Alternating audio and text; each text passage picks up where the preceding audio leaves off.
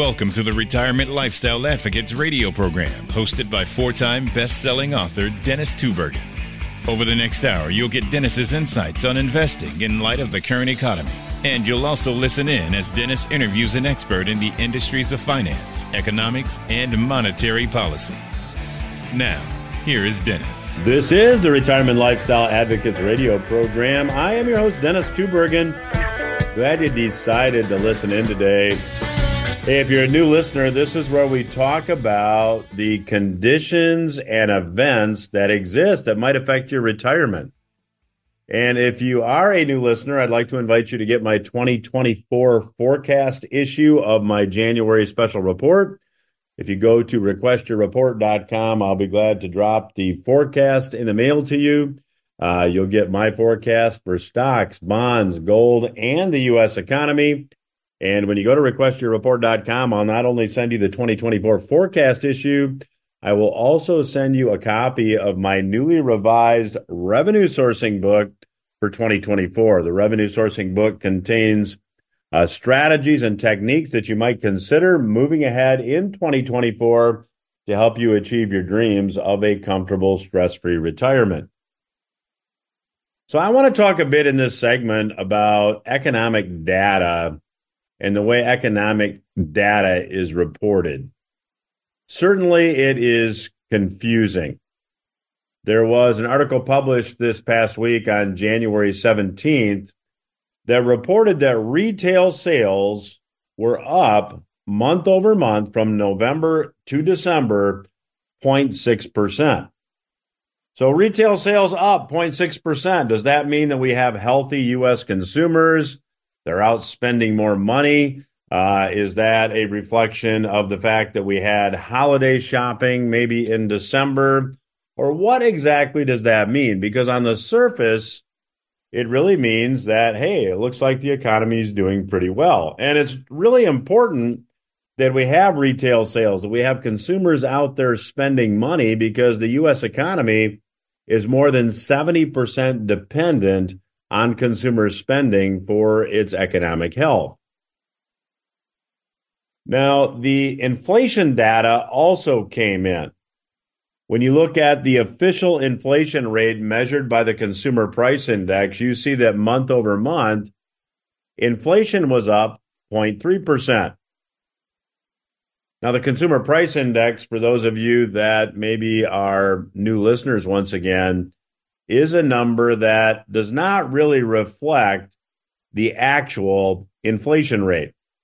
When we think about inflation, we think about what does it cost to go out and buy a dinner out? What does it cost to buy a magazine or take out pizza or a haircut or a visit to the doctor's office? And if you look at what the real inflation rate is, there is a private index that's called the Chapwood Index. And the Chapwood Index calculates the inflation rate by examining the cost of 500 different consumer items in 50 different metropolitan areas around the United States. Now, if you look at the Chapwood Index and you look at different parts of the country, you'll find that, not surprisingly, New York and Los Angeles have inflation rates when looking at the price of actual consumer items that you buy over the last 5 years, averaging between 13 and 14%. Now, if you take a look at Houston or Philadelphia or Phoenix, it's between 10 and 11%. Overall, though, when you look at consumer items, the average annual inflation rate in the U.S. over the past 5 years has been 12%. Now, I know many of you listening to today's broadcast are familiar with the Law of 72.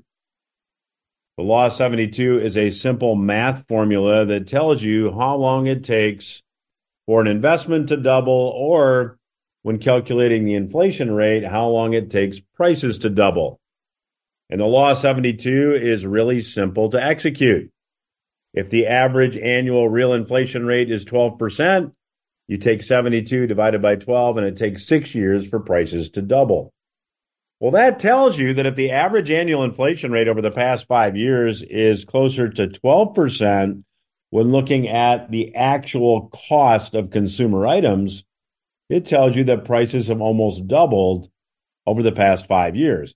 And that really feels a lot closer to reality for those of us that do our weekly grocery shopping or go to the doctor's office or have priced other consumer items.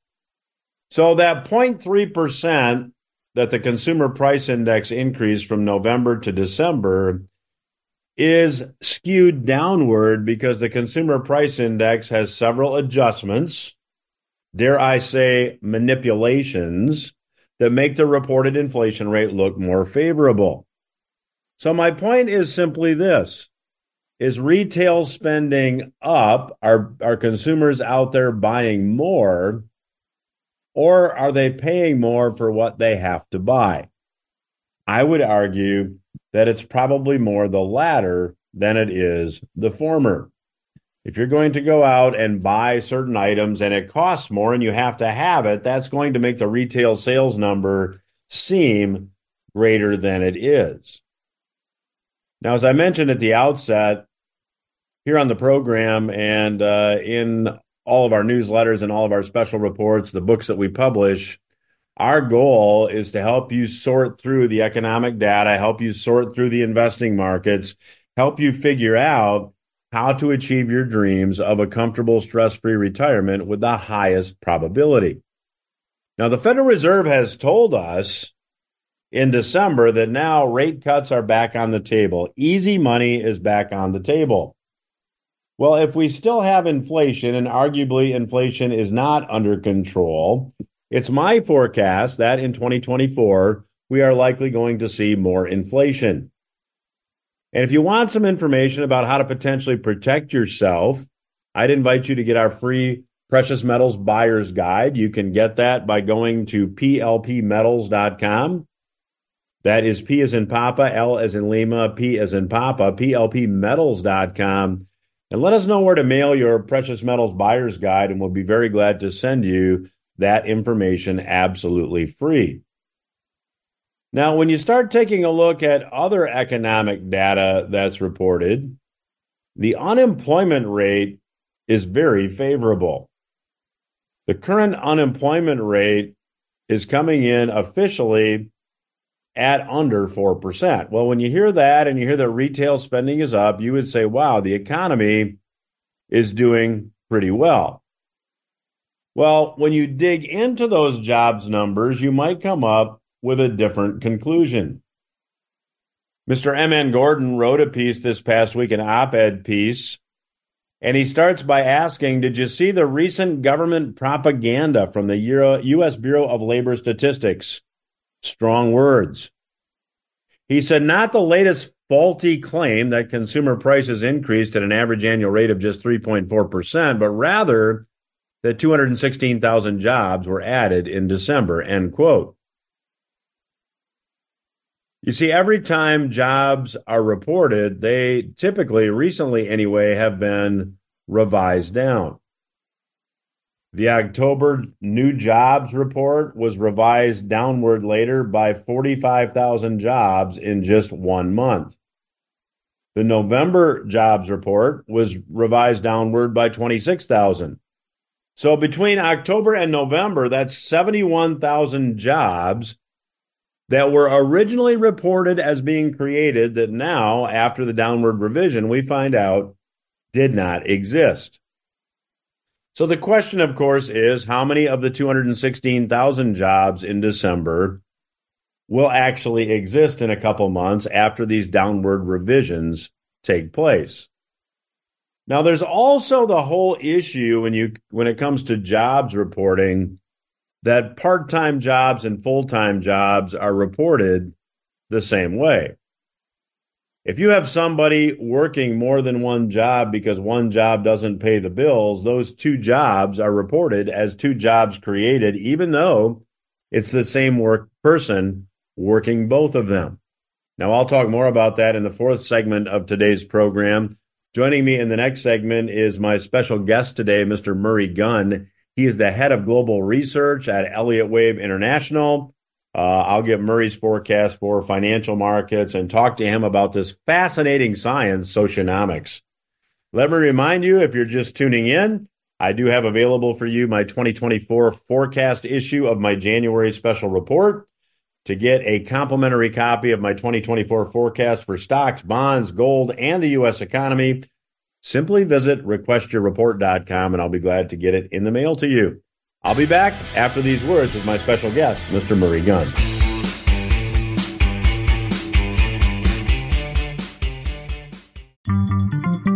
Voice America is on LinkedIn. Connect with us today. Say It Skillfully is my radio show about being who you are and saying what you think needs to be said. This is your host, Molly Chang. I'll help you find the right words to tackle any challenging conversation you've been avoiding. Whether you're part of a small project team or leading a giant company, the more you accept that you're part of the problem, the faster you can be part of the solution. You'll learn how to achieve success on your terms and be happier, healthier, and more productive at work and in your life. Check out sayitskillfully.com for practical resources, including my 90-second videos, real-life examples showing you how to speak up skillfully. I invite you to call in with your questions. Join me live every Tuesday, 11 a.m. Eastern, 8 a.m. Pacific on the Voice America Business Channel. And no, I'm cheering for you. Today, we live in a truly global environment. Business can more easily be conducted now in almost any part of the world. How do you, as a business owner or professional, navigate the ever-changing business landscape? Tune in to Leadership Beyond Borders with host Kimberly J. Lewis. With a worldwide resource of guests, you'll find out what opportunities and challenges surround diverse and virtual organizations. Listen live every Tuesday at 3 p.m. U.S. Pacific Time on the Voice America Business Channel. Voice America Business Network, the bottom line in business.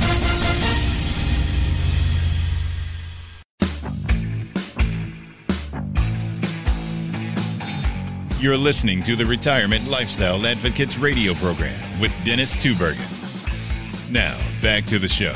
Welcome back to RLA Radio. I am your host, Dennis Tubbergen. Joining me on today's program once again is returning guest, Mr. Murray Gunn. If you are a longtime listener to RLA Radio, you'll recognize Murray as the head of global research at Elliott Wave International. Elliott Wave is one of the world's premier subscription-based market and economic analysis firms. I follow their work, and you can learn more about their work at elliottwave.com. And also a very interesting and unique science, socionomics. We'll talk about that in the second segment today with Murray.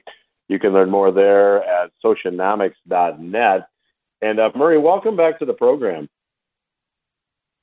Thank you very much, Dennis. It's great to be here, and Happy New Year to you and your listeners. Well, thank you so much, and Happy New Year to you as well. So, Murray, just jumping right in here, for our listeners, we've got an ever-growing audience here. So for our listeners that may not be familiar with what Elliott Wave is, could you give them maybe just a 1-minute primer on Elliott Wave? Sure. Well, the Elliott Wave principle is what we call a fractal-based model of the economy, and it was discovered by a man called Ralph Elliott in the 1930s. So what he discovered was that human herding behavior causes markets like the stock market, which is a leading indicator of the economy, to exhibit certain identifiable and repeatable patterns. And what he found was that these patterns repeat at every time scale. And so it enables cycles of herding behavior, human herding behavior, to be anticipated from the short term to the very long term.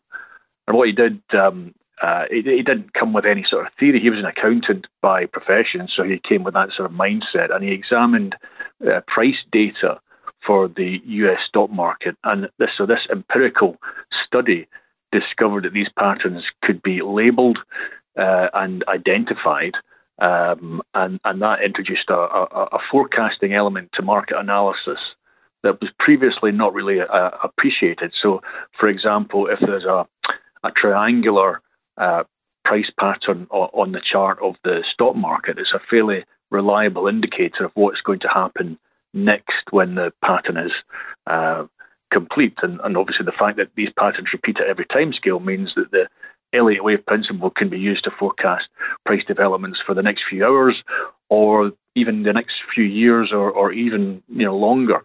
So if your listeners go to elliottwave.com, they can get a huge amount of resources which explains our process in much greater detail. Well, thank you for that explanation, Murray. And if you're just joining us, my guest today is the head of global research at Elliott Wave International, Mr. Murray Gunn. So, Murray, based on the fact that, Elliott Wave is a forecasting tool, there's a lot going on around the world. When you look at things from a fundamental perspective and a geopolitical perspective, the BRICS coalition now has expanded, adding Saudi Arabia is probably the most interesting country that joined BRICS. So what are your charts telling you? What is Elliott Wave telling you as far as currencies moving ahead? Do you have any forecasts for our listeners? Well, in strictly in terms of currencies, what the Elliott Wave analysis is pointing to for this year really is a good chance of the dollar, the US dollar, depreciating in value against many major currencies. The one pattern that really stands out is the dollar against the British pound. And obviously, it doesn't really work very well on radio, but I can't show the chart. But if I can just describe that over the last few years, over the last decade, there's been a downward movement in sterling dollar, so an appreciating dollar. And that actually traced out what we call in Elliott Wave terms an ending diagonal pattern. And what's really interesting about those patterns is that they normally end with some sort of dramatic event. And so when the dollar appreciated towards parity with the British pound last year, that was when you had the what has become famously known as the Kami quasi budget from the UK government, where they basically announced unfunded tax cuts, and the market panicked, and the bond yields went up, and there was a huge panic, and that marked the low point of sterling dollar. Also, actually, I should mention at that point there was the famous what we call the BBC indicator. So that's the British Broadcasting Company, the national broadcaster for the UK. So the pound, the fall in the pound had become the main headline on their news, and when that happens, it's usually a sign that it's gone to an extreme. So last year we saw the extreme in sterling dollar, and it's been rallying since, and it really looks like it's going to continue to rally, meaning an appreciating pound and weakening dollar. And that's the same for really euro dollar as well. So an appreciating euro against the dollar. And dollar yen, it looks like we've finished with a dramatic sort of rise in dollar yen over the last few years. Again, based on an Elliott Wave pattern, we're looking at the yen appreciating versus the dollar. So, Murray, would it be fair to say, based on that Elliott Wave forecast, then, if you're a U.S. citizen listening to this radio program, if you're doing business every day using U.S. dollars, do you have more inflation to look forward to? Well, certainly the consumer price inflation, and that's obviously what people refer to as inflation, and it's not the strict definition of inflation. I mean, inflation really is in terms of money and credit in the economy. So when the Federal Reserve, when the Bank of England, when the European Central Bank were printing all these euros and pounds and dollars over the last decade, and quantitative easing, and after the pandemic, that was hyperinflation in many respects. But anyway, of course, that kind of, a lot of times that feeds through to consumer prices as well. Now that process is being reversed now in terms of the quantitative easing. So money is basically deflating, which is having some sort of impact on consumer prices. But really, the main driver of consumer prices, we think, over the next couple of years is probably going to be commodities. And it does look like commodities have not have actually only started their rise in many commodities. You had that historic low in if you look at commodities on an index basis, like the Commodities Research Bureau Index, it had reached an historic low just before the pandemic, and after that it had this amazing rise.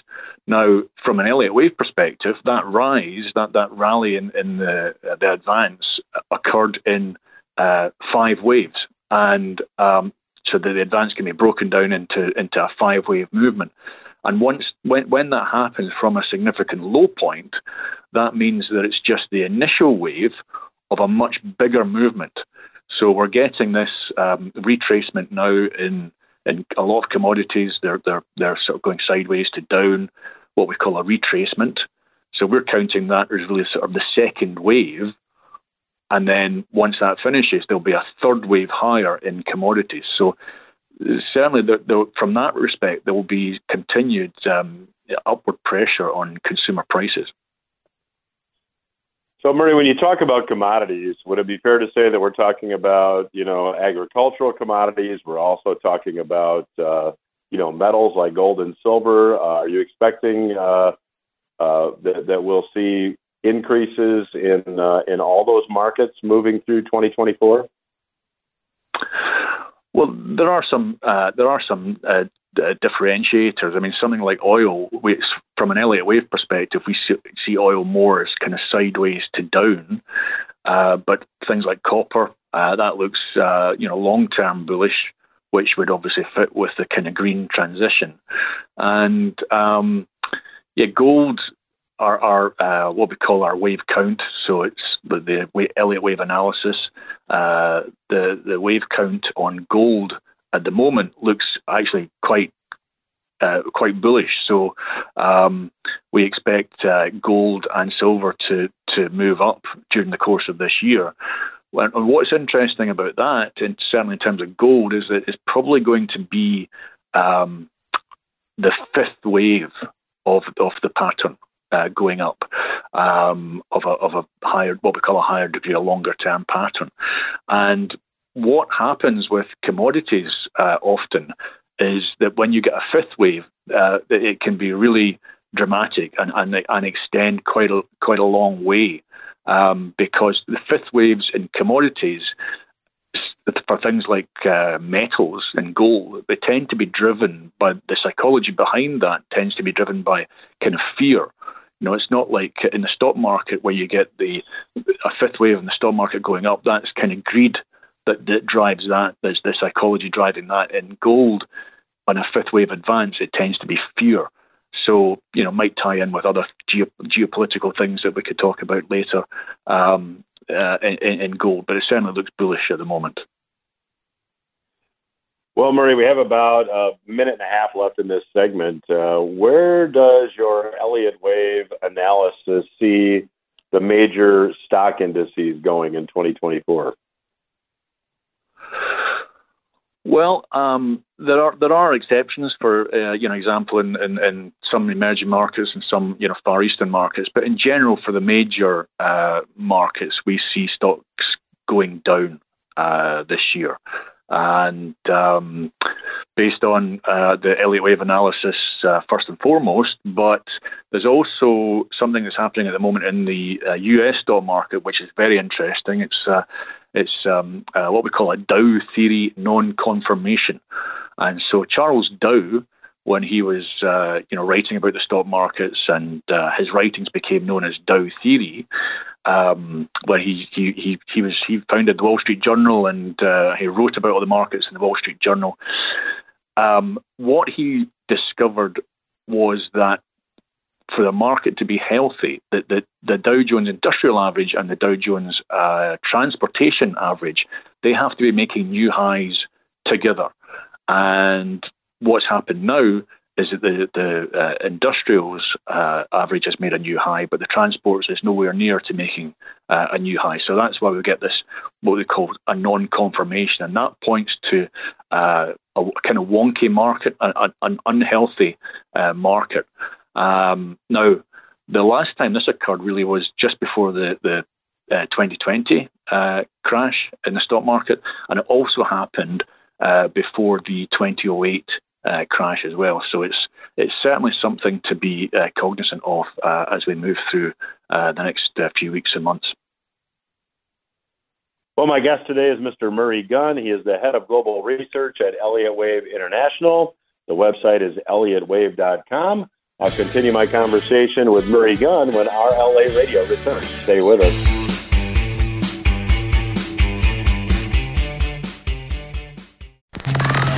Enjoying our shows and can't get enough of us? Follow us on Instagram at Voice America Talk Radio and see what we're cooking up for you. What's holding your business back from long-term growth? How can you accelerate the changes needed to build an adaptable platform to support transformative change? How are others optimizing business processes and systems to ensure timely decision-making through the use of data? Learn how you can minimize disruption and maximize results. Take a break with Rising, our weekly expert panel, and our host, Bonnie D. Graham, to learn how others are getting smart with technology and creating their next-gen ERP. Join us on Rising Evolution, the future-proofed enterprise, presented by Rising, a Wipro company, on the Voice America Business Channel. Tune in for And Security for All, hosted by Kim Hakam. Each week, we look into a different aspect of cybersecurity, which is important to know for anyone who is involved with the internet daily, which is probably all of us.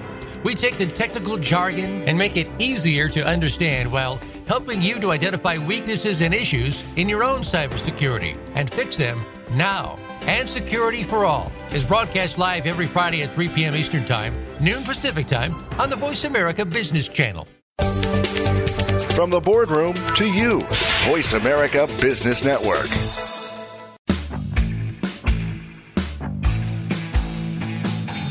You're listening to the Retirement Lifestyle Advocates radio program with Dennis Tubbergen. Now, back to the show. I'm Dennis Tubbergen. You're listening to RLA Radio. My guest on today's program is Mr. Murray Gunn. Murray is the head of global research at Elliott Wave International. You can learn more at elliottwave.com. And in this segment, we'll talk to him a bit about the science of socionomics. You can learn more about that at socionomics.net. So, Murray, we closed the last segment with you mentioning that, you know, in the U.S. stock market, we've got this Dow theory non-confirmation going on, which really preceded the decline of 2008, also preceded the decline of 2020. When you take a look at safe havens, when the market declines, often U.S. Treasuries have been considered to be a safe haven. But when you look at the performance of long-term U.S. Treasuries over the last 3.5 years, you might come to a different conclusion. As interest rates obviously have gone up, U.S. Treasuries have not performed well. What does your Elliott Wave analysis tell you about U.S. Treasuries moving ahead? Sure. Well, it's a little bit like the commodities pattern that I was talking about in the initial segment. So back in 2020 and 2021, we were alerting subscribers to the fact that the long-term decline in interest rates in bond yields was probably coming to an end. And we were certainly saying to subscribers in 2021, particularly with regard to the German, the Bund market and the US Treasury market, that there was a bond bear market underway, meaning higher yields, declining prices. And of course, we had that dramatic move up in yields over the course of the last few years. So, interestingly, that initial movement has probably come to an end right now. And in fact, last September, just before the yield started coming down, we noticed a particular pattern, another ending diagonal, as I mentioned earlier, with regards to the dollar. It was an ending diagonal in the German bond market, and we alerted subscribers to the fact that probably bond yields in general, US Treasuries as well, would come down. That's happened. So this initial movement down in yields from over the last few months, we think that is just the first wave of a correction lower in yields, meaning that once this correction lower in yields is over, we'll have another movement higher in yields, probably quite similar to the one we've seen, one we saw from 2020 to 2023.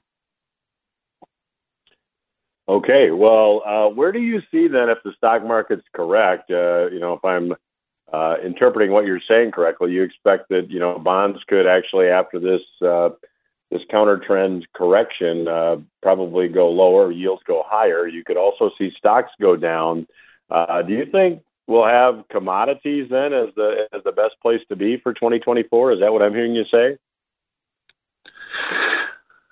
Yes, I mean certainly some commodities, as I mentioned, things like gold would be a good place to be. Cash.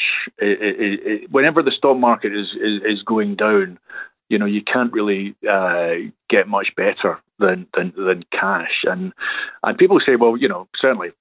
Up until recently, they've said, well, I get nothing in cash. I get 0% or 1% in cash. Obviously, that's better now. You're getting, 5% in a T-bill or 4.5% in a T-bill.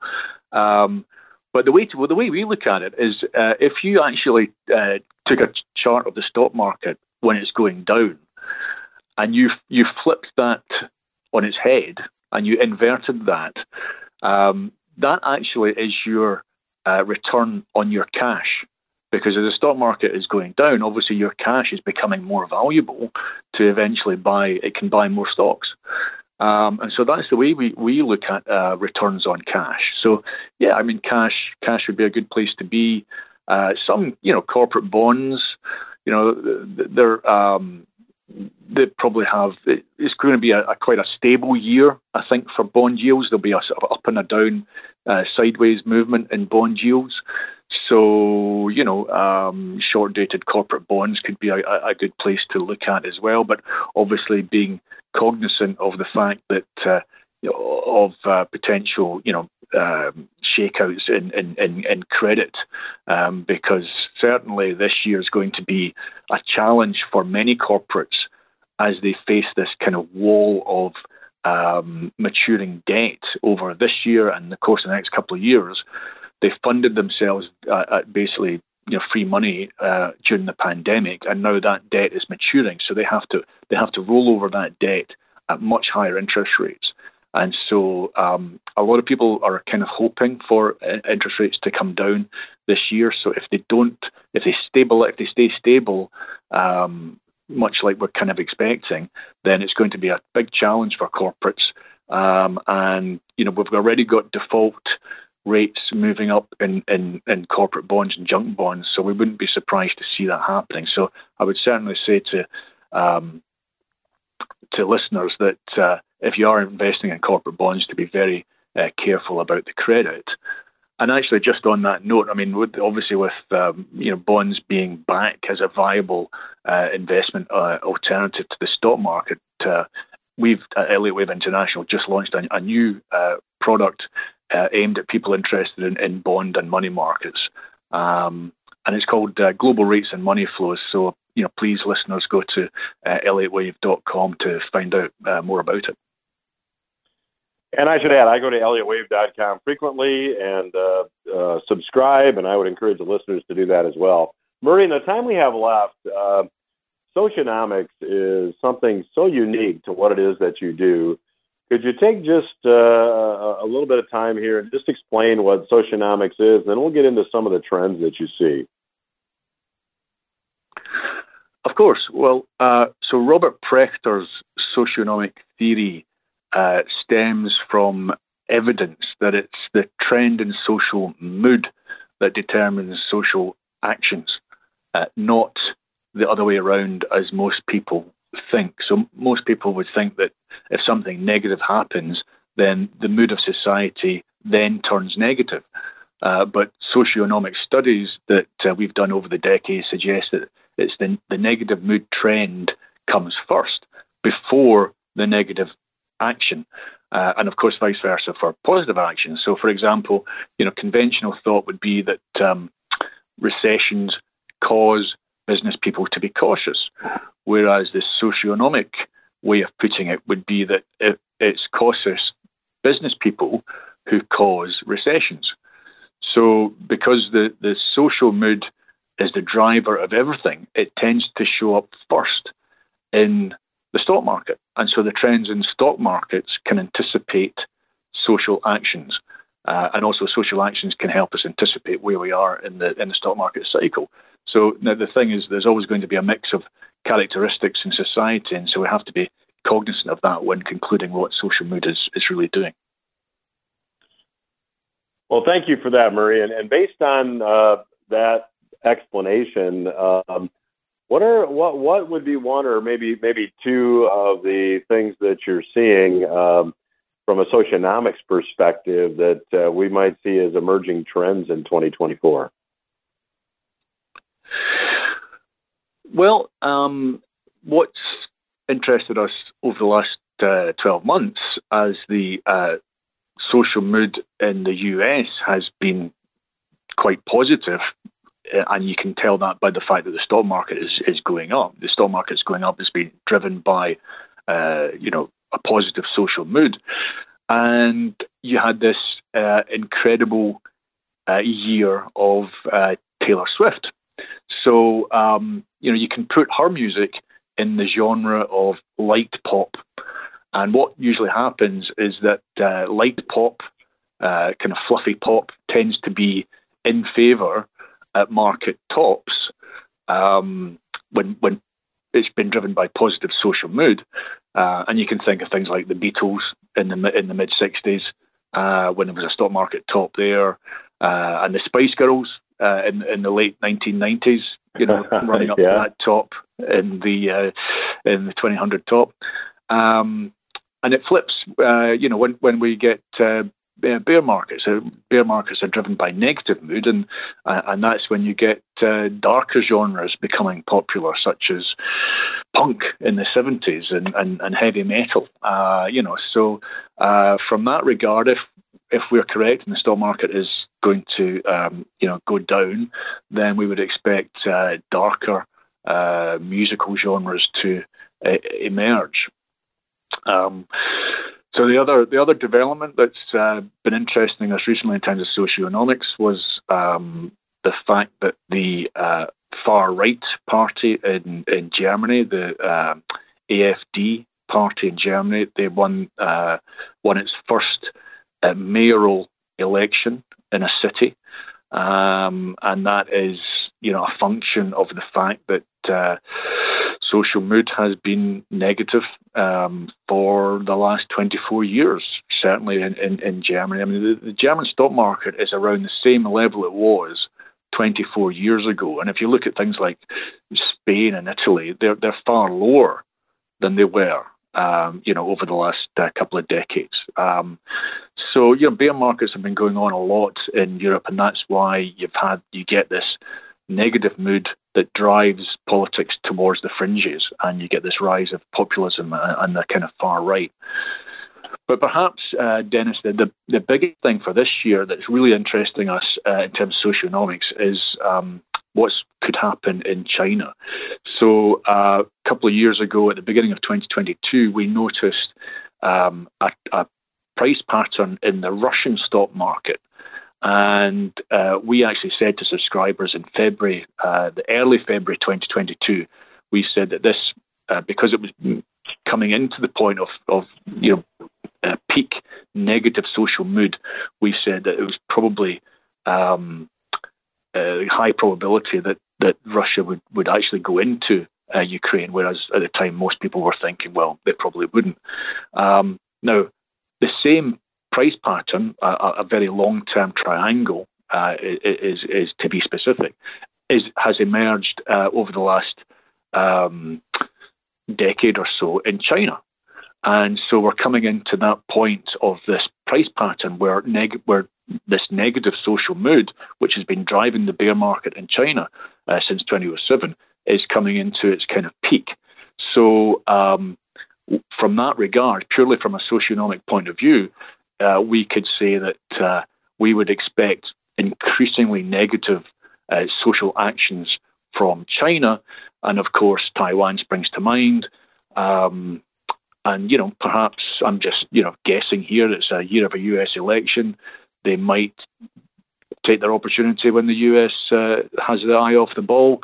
But that's just conjecture. What is important is really the price pattern in China, and it's saying that there's a really high probability of negative social actions.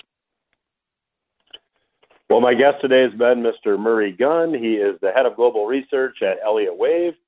The website is elliottwave.com, and the Socionomics website is socionomics.net. Murray, thank you for joining us today. Love to have you back down the road. I always get great feedback when you're on the program. So, again, thank you for joining us.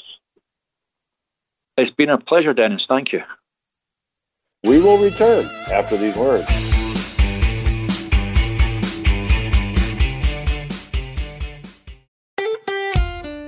Follow Voice America at facebook.com/Voice America for juicy updates from your favorite radio shows and podcasts.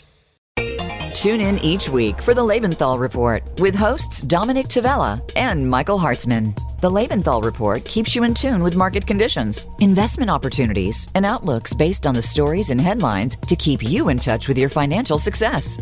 Are you picking the right financial path? Find out by listening to the Lebenthal Report live every Tuesday at 5 p.m. Eastern Time and 2 p.m. Pacific Time on the Voice America Business Channel.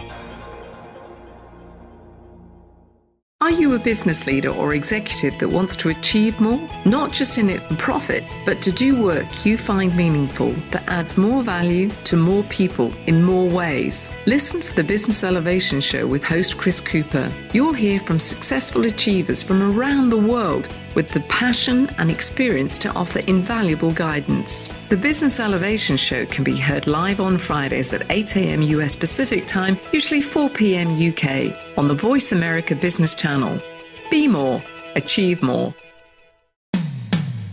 When it comes to business, you'll find the experts here.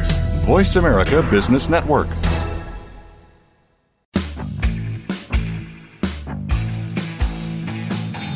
You're listening to the Retirement Lifestyle Advocates radio program with Dennis Tubbergen. Now, back to the show. You are listening to Retirement Lifestyle Advocates Radio. I'm your host, Dennis Tubbergen. Glad you decided to listen in today, and thanks again to my special guest on today's program, Mr. Murray Gunn, for joining me. In the first segment of today's program, I talked about the fact that a lot of the economic data is a lot different than reported when you drill down and look at the details. We talked about the consumer price index in the first segment, and as I was running out of time, I started to talk about the jobs report. In October and November, there were 71,000 jobs that were revised downward. In other words, these were jobs that were reported as being created during those months. And later, they were revised downward. So essentially, the government said these jobs were created, and later they said, whoops, no, they weren't. So there were 216,000 jobs that were created, according to the December labor report. We don't know how many of those will actually stick once the anticipated downward revision happens. Now, one of the things when you drill into these jobs numbers that becomes pretty apparent is that these are not necessarily high-paying private sector jobs. 52,000 of these 216,000 jobs were government jobs. Now, certainly government jobs pay people. Government jobs are necessary. But the important thing to remember is that for government jobs to be funded, there has to be production in the private sector so that production can be taxed to pay for government jobs. That is, if we do not want to operate with an operating deficit, although that argument is one that we don't hear too often anymore. 59,000 of these 216,000 jobs were in healthcare and social assistance, and 22,000 of these jobs were in food services. Now, these are not the kind of jobs, even though these jobs are necessary, these jobs are important, these are not the kind of jobs that create new wealth and create abundance. Now, in addition, there are 4.2 million workers that are employed part-time for economic reasons. This represents individuals who prefer full-time employment but are working part-time because their hours have been cut or they can't find full-time work. There are 8.5 million multiple job holders. These are people who work more than one job because a single job doesn't pay the bills. These are typically low-level service jobs, often filled by people with low-level skill sets, and yet these are the kind of jobs that we're seeing being created.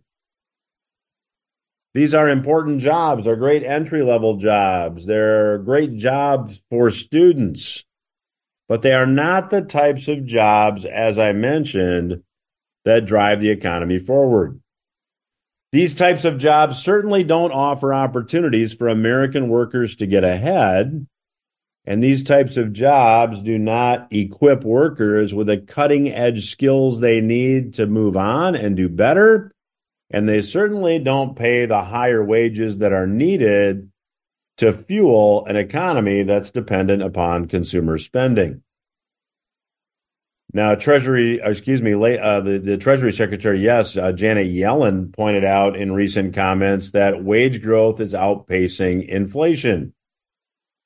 See, according to the government statistics, hourly earnings rose 4.1% for the year, but inflation came in at 3.4%. In fact, Ms. Yellen said this, quote, "Wage increases are running over price increases now. American workers are getting ahead, and the progress for the middle-income families is very noticeable." Perhaps she even pounded the podium as she delivered those remarks.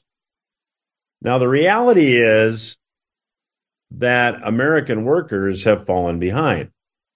When you look at the Chapwood Index, which, as I talked about in the first segment, is a private index that tracks the cost of consumer items, you see that the annual inflation rate nationally is around 12% per year.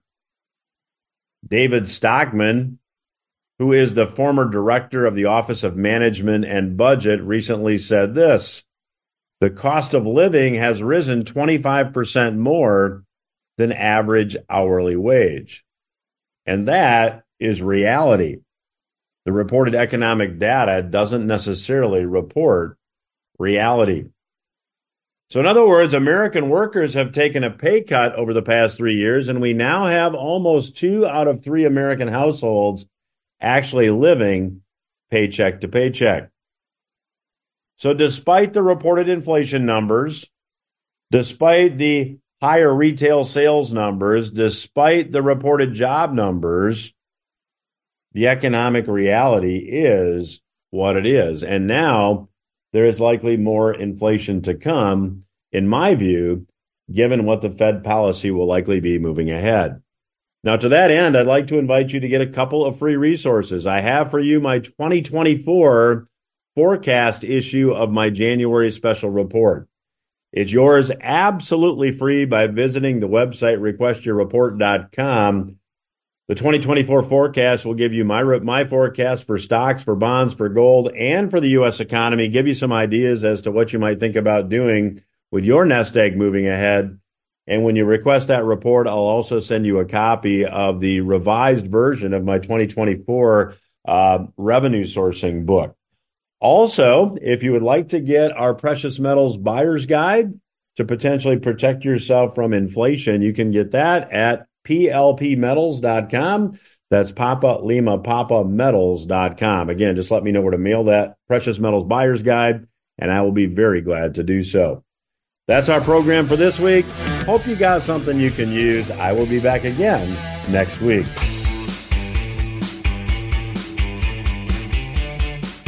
Thanks for tuning in to Retirement Lifestyle Advocates with Dennis Tubbergen.